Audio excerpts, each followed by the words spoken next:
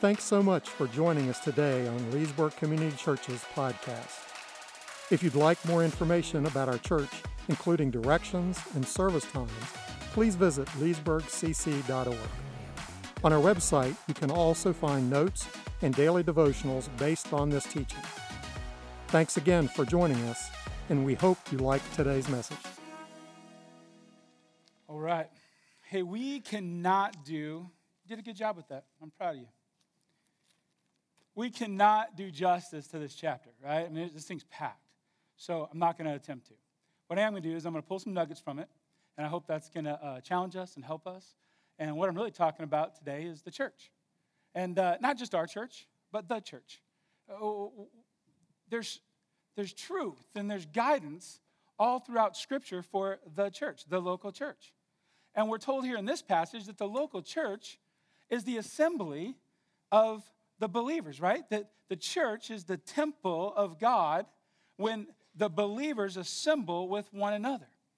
And that there's some serious work that needs to be done there. There's a blueprint for us. There's understanding that we need to have. And there's truth that we can never depart from, ever. And we see some of that right here. And just as Malachi shared, Paul is addressing great division in the church. And what is far too common in especially today's American church, where we pick our pastors and we pick our celebrities, and we say, oh, I follow this guy and I follow this guy. And hey, I'll tell you, I'm a fan of Piper too. And Tim Keller, you got to listen to his messages, there's no doubt. Have you ever heard of Greg Lowry? Oh, man, that dude can teach. Woo! I mean, come on. He's good, right? Then you got Rick Warren. I mean, he's got, a bazillion million books out there. That's kind of fun, and he's a good guy. Chuck Swindoll, I don't know if there's been a more prolific writer than him in all of the pastorates. I mean, it is crazy. We could just pick and align and go, that's my guy. And yet, that's not what we're supposed to do. That's not what we're supposed to do. And we're going to dig into that a little bit. We're going to dig into it a little bit. And we're going to figure out who it is that's supposed to get the glory. And we're going to dig into that a little bit. So let us start. And the very first thing we see in this passage, in the first section, is that the church is to be a maturing family. The church is to be a maturing family. Brothers and sisters, I could not address you as people who live by the Spirit, but as people who are still worldly, mere infants in Christ. I gave you milk, not solid food, for you are not yet ready for it. Indeed, you are still not ready. You are still worldly, for since there is jealousy and quarreling among you, are you not worldly? Are you not acting like mere humans? For when one says, I follow Paul, and another, I follow Apollos, are you not mere human beings? Now here's what I want you to do. I want you to pull out that outline, okay? If you only got one because you only took one bulletin as you came in, then just share it with the person next to you. I want you to pull it out. And some of you right now are going to be just like me. I never do what's asked of me when somebody says it from up front. I'm like, are you kidding me? I didn't come to church to do what you said to do. Right? I literally say that. It's crazy. But I'm going to ask you to do it anyways. And so pull it out, and I want you to do a little work. And I'm just going to pause. Like, literally, you're going to have to stare at me, and I'm going to stare back at you if you don't do this. Okay? Because we're just going to pause, and I want you to do this. Within those 3 verses, right? Or is it 4? 4 verses. Within those 4 verses, he mentions worldly 3 different times. I want you to circle it. Okay. Here's what I want you to do. In the last place that it's mentioned, and in the second place that it's mentioned, I want you to take that, and I want you to connect that together. I want you to connect those 2 circles, encompassing the words that go after it and before it. So now you're going to create a bigger circle. Great. You're now starting to chew on some meat. See, if I just do it for you, you're drinking milk. The Word of God is meant to be simple and understandable. The Word of God is meant to be chewed and devoured and eaten by each one of us. The Word of God is meant to nourish our souls the way that a steak or a head of bunch of broccoli does or something like that. At best, when we come in here and just listen to the pastor talk and listen to him divide up the Word of God, the best we're getting is some milk maybe a little bit of protein in the milk, a little extra maybe. But that's about it. See, what we just discovered here is that we just did a little bit of extra studying. It didn't take you hardly any time at all. You made some observations about the passage, and then you connected some things together. The church of Corinth, the brothers and sisters there, were acting and responding in a worldly manner. It was such a big deal that Paul mentioned it 3 times. If you say something 3 times in a matter of like 25 words, that's a big deal. And so you circled the big deal, the thing that repeated itself again and again. Like, oh, it's a big deal. And then you say, well, what does it mean to be worldly? Oh, Paul tells us. Hold on. For since there is jealousy and quarreling among you. Okay. God's church is not supposed to be of this world. It's supposed to be of the Spirit. And so the things of this world, a couple of them at least, are quarreling and arguing and bickering. Which means that the maturing church of Jesus Christ should be absent from quarreling and bickering and arguing. Otherwise, you are not a church that walks in the Spirit, but instead in the flesh. You see that? See how that comes together? And yet, the reason why we don't know some of those things is because we just listen to a pastor on Sunday mornings. And he says things that are really good and really helpful. But let's be really honest. And somebody got mad at me when I said this a few months ago. And so I'll try to say it with greater clarity this time so that maybe you won't get too mad at me. I don't care what your name is. I don't care what pastor you are. I don't care what seminary you went to. You don't remember what I said on Wednesday. You don't remember it. You remember an analogy. You remember a story. You remember maybe the passage we dealt with. But that's as far as it goes. Every statistical measure we have of what people remember from anything that's spoken orally in this type of a manner is less than 10%. And as the days go forward, it becomes less and less and less and less. You see, there's nothing wrong with this because we do keep sorted back in the recesses and different things like that. It builds on our knowledge that we're going to talk about a little bit earlier. It kind of builds there, and it helps with that foundation. It helps with the building blocks. It's really good to do that. It's really good to worship together. It's really good to be challenged together. But it is an incomplete walk with Christ. It is an affront to the living God, and it is a sign of our immaturity. If this is the sole content of our nourishment, we must dive deep into the Word of God and chew it up and eat it up. We must grow in our maturity in Christ because we first came to know Christ as the Savior. Amen. That's how we all start. And what a beautiful story that is. We first came to know Christ as the gracious God that gave me freedom when I deserved prison. That gave me freedom when I deserved death. Gave me life when I should have been buried. Oh, amen. And I'm so excited about that fact, I can't believe it. We first come to know Christ and understand what mercy is. That I didn't get what I deserved, and grace that I received something I did not deserve. Yes! Amen. And we need to keep that message coming and keep reminding ourselves that message. And yet, if that's all we know, then our walk with Christ is a very selfish walk. Because what? We're stuck at the starting gate. He saved me. He loves me. He pulled me out of death. Me. We got to start there. That's the only place to start. And yet, he gives us his Holy Spirit to do what? You. When Jesus said, what is the first and greatest, when he was asked what the greatest commandment was, he didn't say, to love yourself and to know how much I loved you. He didn't say that. He said, to love the Lord your God with all of your heart, all of your mind, all of your soul, and all of your strength. We must mature and grow up in our walks with Christ, and that means we have to be in the Word of God. We can no longer be a people that sit there and say, my way, my comfort, my desires, me. It can't be who we are any longer. We must grow into the Christ-likeness that we see in Scripture that you're studying right now in Mark. The Christ-likeness that says, I have come to give my life as a ransom, to lay it down so that others might live. It is better to serve another than to be served. It is true love, the love that was lavished upon me, is that I would also lay my life down for another. It is the life that says, I will deny myself so that you can have something greater.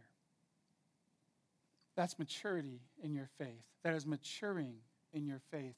That is becoming Christ-like. But it cannot happen. It cannot happen unless we move ourselves deeper and deeper into the Word of God, understanding the full witness of the Word of God. And that is why we were given the Spirit, that we would know what the Word of God says, we would apply the Word of God to our life, and we would give it away to others. A parallel passage that you could study on your own, if you want to write it down there, would be Galatians 5. Galatians 5, 19 through 26. We know it is, at the end there, is the fruit of the Spirit, but what we often forget about is that it listed all, not all, of course, but it listed the sinful nature, the selfish nature. It listed the infantile nature of the beginning of our walk with Christ when we first came to Him. Remember, it is a beautiful statement to say that Christ doesn't ask you to change. He asks you to come to Him and He will change you. He doesn't ask you to change in order for Him to love you. He says, I love you, come to me, and I will change you. Well, then we must grow up in our faith, and we must receive more than the original message of the simple gospel of His love and His grace. And we must grow into what that is, and we must learn to practice it and do it. And we must learn to reject the things of the sinful nature and the selfish nature, which is laid out in Galatians 5. And then we must do what? We must practice and live in the fruit of the Spirit that is bringing forth the Word into our lives and changing us. We must learn to weigh our lives according not to our wisdom, not according to our desires, not according to our selfishness, but we must learn to weigh our lives according to Scripture, the Word of God, and what the Spirit has said about how we are to live.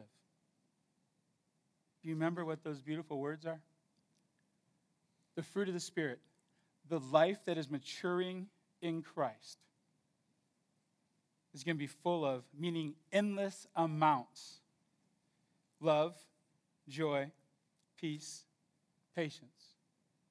Right? Remember? Kindness, goodness, faithfulness, gentleness, and self-control. And it ends with saying, there, against these things, there is no law. That means there's no stop. There's no boundary. They just keep going and they keep growing and we keep growing. And there's this constant movement of our lives to keep becoming more joyful, to keep being more faithful, to keep growing in our knowledge of what it means to love more maturely. Right? How about our gentleness? How about our kindness and our goodness? How about it? So how do we grow in Christ? It must be more than Sunday gatherings. It has to be. Look, you can get as upset as you want. I'm jumping on a plane tomorrow. I don't care how busy you are. I don't. Because I care about your souls. I care about your life. I care about your heart. I care about your kids. I care about your spouses. It has to be more than gathering on a Sunday. And now churches across the country are counting their faithful attendance, that someone in our church comes 1 to 2 times a month. They are now a faithful attender. It must be more than this. Christ gave us everything. And in return, we tell Him how busy we are, how full our lives are, how hard it is to get together with other believers. How tired I am to study the Word of God. I know. I am too. And I struggle with all those same things. And I don't do it well every day. And I miss it sometimes. And I get 3 days down the road or 4 days down the road or, Lord forbid, 7 days down the road. And I'm like, I have failed to be in the Word of God this week. And I must repent and go back into the Word of God. I must. So the very first thing we need to know about growing in maturity is that it's not just about this. It has to be about being in the Word of God. We must wrestle with the Word and apply it to our lives. We must wrestle with the meaning. We can't just read it like a newspaper for the rest of our lives. It starts there, but it never stays there. That's what it means to drink spiritual milk, because I just read it like a newspaper. I got our 365-day plan, and I'm getting through it. Woo! Good. Please do that. But then grow in your maturity and begin to wrestle with the Word. What does it mean? How do I apply it? What did it mean to the people that it was written to? The 4 rules of particularity, right? It was written in a particular time, a particular place, to a particular people for a particular purpose. I'm going to study and I'm going to do great exegesis with the Word of God. There's so many tools and there's so much help out there. I remember a few weeks ago, I tried to pass out some commentaries and nobody wanted them. Oh, learn the Word of God. It's how you will grow up in your faith. Learn to wrestle with it. Learn to apply it. Learn to dig deeper into it. Learn how all of Scripture, right, interprets the one passage that you're reading. Stop once in a while and go, I'm just going to dig here for a while. Derek, thank you for the incredible example you are. Thank you for the emails that you send me with some of the hardest questions that I can't figure out how to answer, that I'm calling up seminary professors and go, what do you say to this one, man? Thank you. Thank you for wrestling with it. Mark, where you at, Mark? You in here? He's out in the hallway. Bro, thank you for giving me the Word of God this morning. Thank you for pouring it into my life this morning. Amen. That's how we do it. We wrestle with it. We figure out how to apply it. We know where to give it, and we give it away. We grow up in our walks with Christ. It must become the measure of all of our understanding. It's not okay to take our wisdom and the wisdom of our culture and say, this is what it means to walk with Christ. There is only one measure. I don't care if you like it or you dislike it. I don't care if it goes against culture or it doesn't. I don't care if you feel awkward saying it or not saying it. It doesn't matter, because we are obedient to Christ and we will wrestle with the Word of God even when it conflicts with cultural understanding and cultural ideology and cultural thought and cultural philosophy. Culture does not dictate our understanding of the Word of God. The Word of God dictates our understanding of culture. The Word of God dictates our interacting with culture. It is our measure. Our wisdom fails in comparison to God. We conform our wisdom to the wisdom of the Word. We'll grow in maturity when we make that commitment. And finally, I've said it for 3 years. All those things I've just said now. We got to meet with people. Stop being too busy. The Word of God knows nothing of your busyness to meet with other people. It doesn't. In fact, it knows everything of be obedient. It knows everything of love one another. It knows everything of belong to one another. It knows everything of carry one another's burdens. It knows everything of teach one another. That's what Scripture knows and what Scripture teaches. So we must do that. I sat with a group of guys yesterday afternoon. Our conversation moved from football to this to something else, and suddenly we looked at each other and we began to pour truth into one another's lives, challenge one another about living on fire for Christ. That our whole lives are to glorify God, and that is the great mission of our lives, that we would live in glory of the Lord, not to our own selves. Oh man, I needed to hear those guys say that to me. I needed to hear it. Each one of us needs to be with other people because we need them to speak truth into our lives, and we need to speak truth into their lives. The church must grow up in its faith, and that's how you do it. Get in the Word, dive deep into it, apply it to your life. It becomes the measure of all understanding and truth, and we meet with one another and pour it into one another's lives. It can't just start here. It can't just be here. The next thing is the church is a glorifying family, a God-glorifying family. Remember, he says, what after all is Apollos and Paul? Only servants through whom you came to believe, as the Lord has assigned to each of you. I planted the seed, Apollos watered it, but God has been making it to grow. Here it comes now. So neither the one who plants nor the one who waters is anything, but only God who makes things grow. But only God who makes things grow. You're going to see a basket coming around. I want you to grab one that's in that basket. Every single one of you, grab one. Okay? So you're going to, here's the thing. He's bringing up this farming analogy, right? And he's saying, hey, somebody plants and somebody waters, but don't get a big head because they don't make it grow. And why are you so excited about the one who had just the right watering bucket?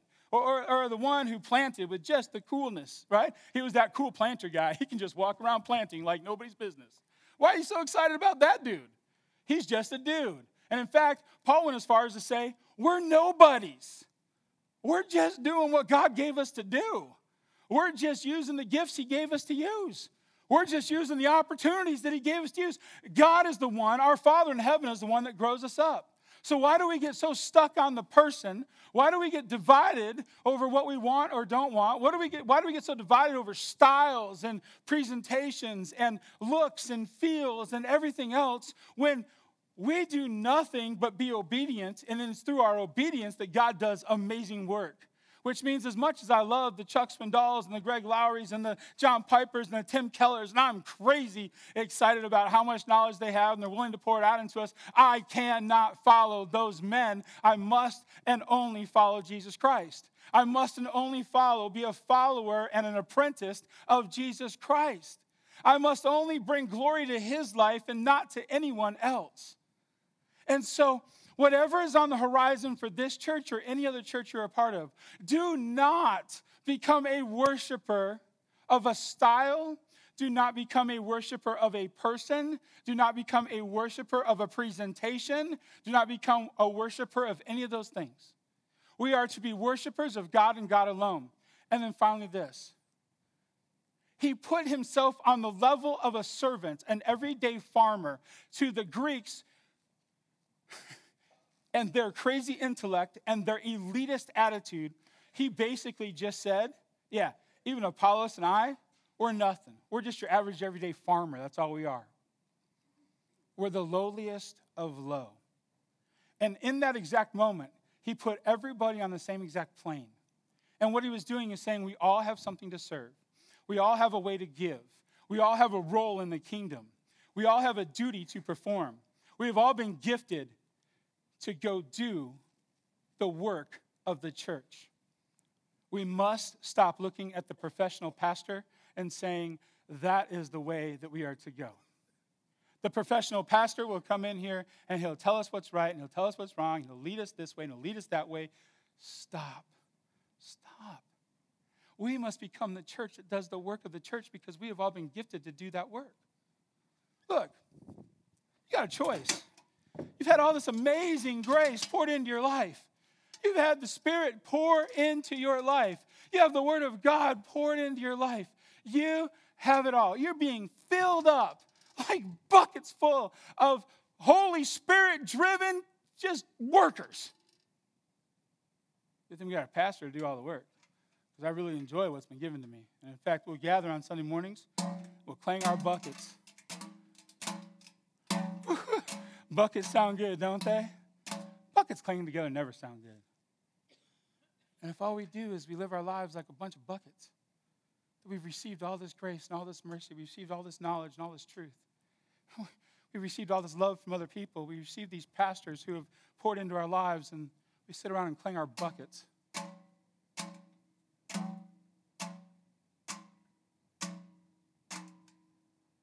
Then another pastor leaves. Can't wait to get the next one. Actually, we don't like that guy too much. We're not going to clang as loudly anymore. We're going to clang you louder. Get out of here.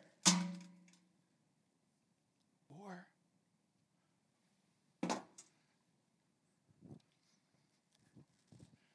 you can be a pipe. You can be a pipe, a conduit for God's grace and truth.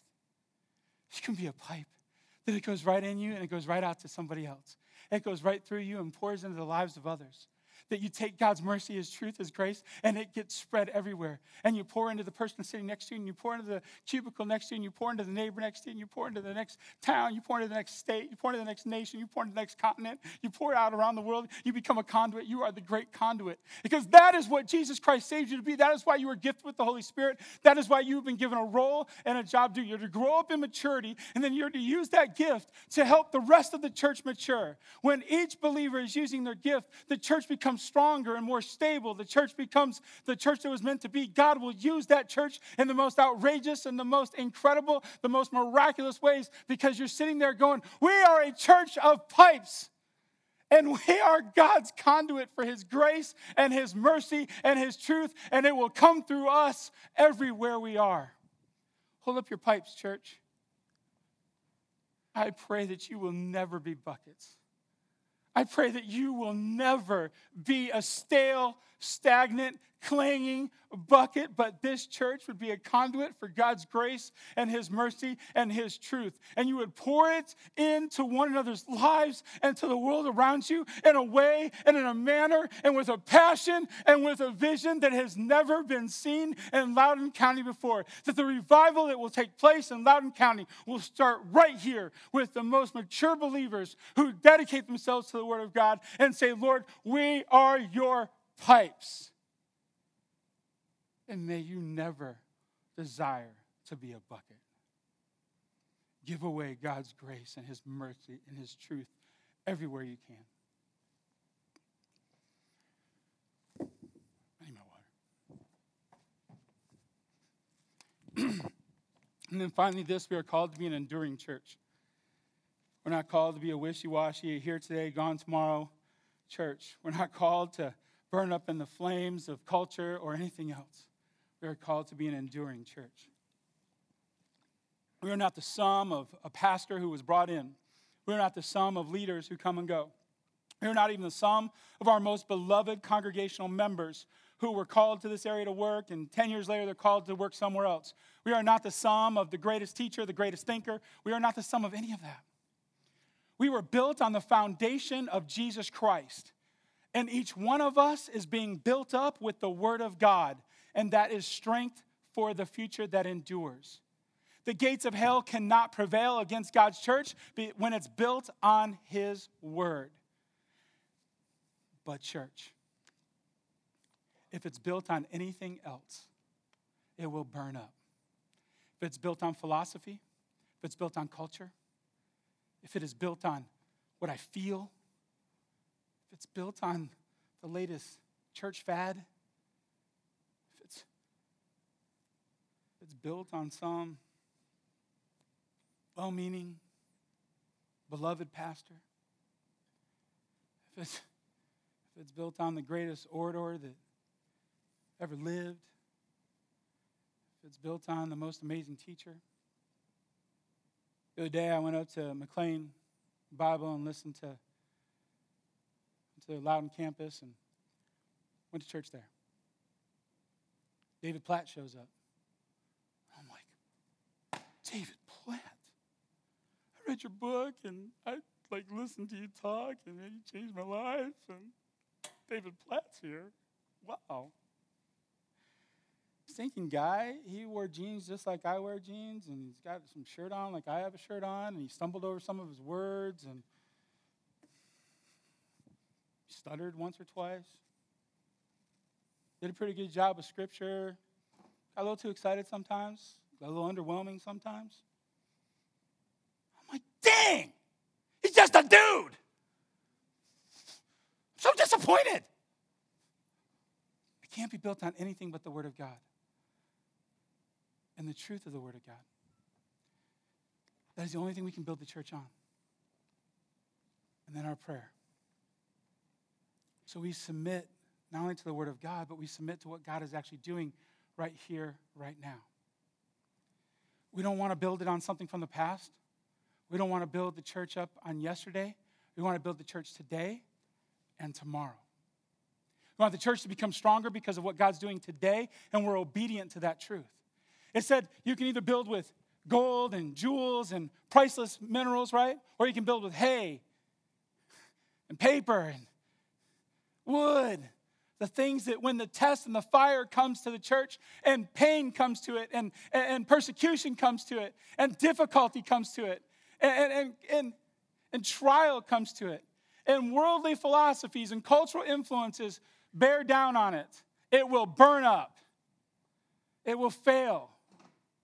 But God's church that's built on the word and God's church that is built on prayer and devotion to him, seeking Lord, we know what your word says. Now, what is your next right step for our church? What is your next right step for our church? We don't want to depend on our wisdom for the next right step. We want your wisdom. What is the next right step? That is the church that prevails. That is the church that commits itself. So, you got to be a member to be on that search committee. Yep. Got to be a member. And you got to be willing to dedicate some time. Of course. And you better pray and fast and to know the Word of God and to compare the Word of God with what the next pastor's saying. And when he says something to you, you weigh it and go, okay, all right, we can deal with this. We can work with this, okay? And then you're going to say, hey, how do you pray? And you're going to make sure that you spend time praying with this pastor. Can I tell you what has never happened to me in my 27 years? Never. Never happened to me. I've never been asked to pray for a period of time with a search committee. I've never been asked to fast with a search committee. Never. In my 27 years of ministry. Ever. Even the churches that are talking to us right now haven't been asked. I've been asked, hey, let's all pray about this. I've never said, hey, we're going to fly you out here, and for a week, we are going to spend an intense time praying with you and having you pray for us, and we are going to dedicate our time to praying and fasting before the Lord to make sure this is what God wants for your life, and this is what he wants for our life. Demand it, church. Demand it. Demand that we pray, that we bathe every decision in prayer, and that we bathe every decision in fasting. And that we know for certain that God has directed us down this course, for it is a course we will not depart until he guides us in another direction. Right? That way you're building on what? Rubies and jewels and gold and the things that last when the fire comes. And we're weighing every decision based upon Scripture. And we're building according to the word of the Lord and to prayer and dedication to hearing the voice of the Lord. Build up the church on that. So you have a choice, church. And I talk to the whole church. I talk to a church that gathers everywhere. A bunch of clanging buckets who receive the word of God and just enjoy gathering and meeting together.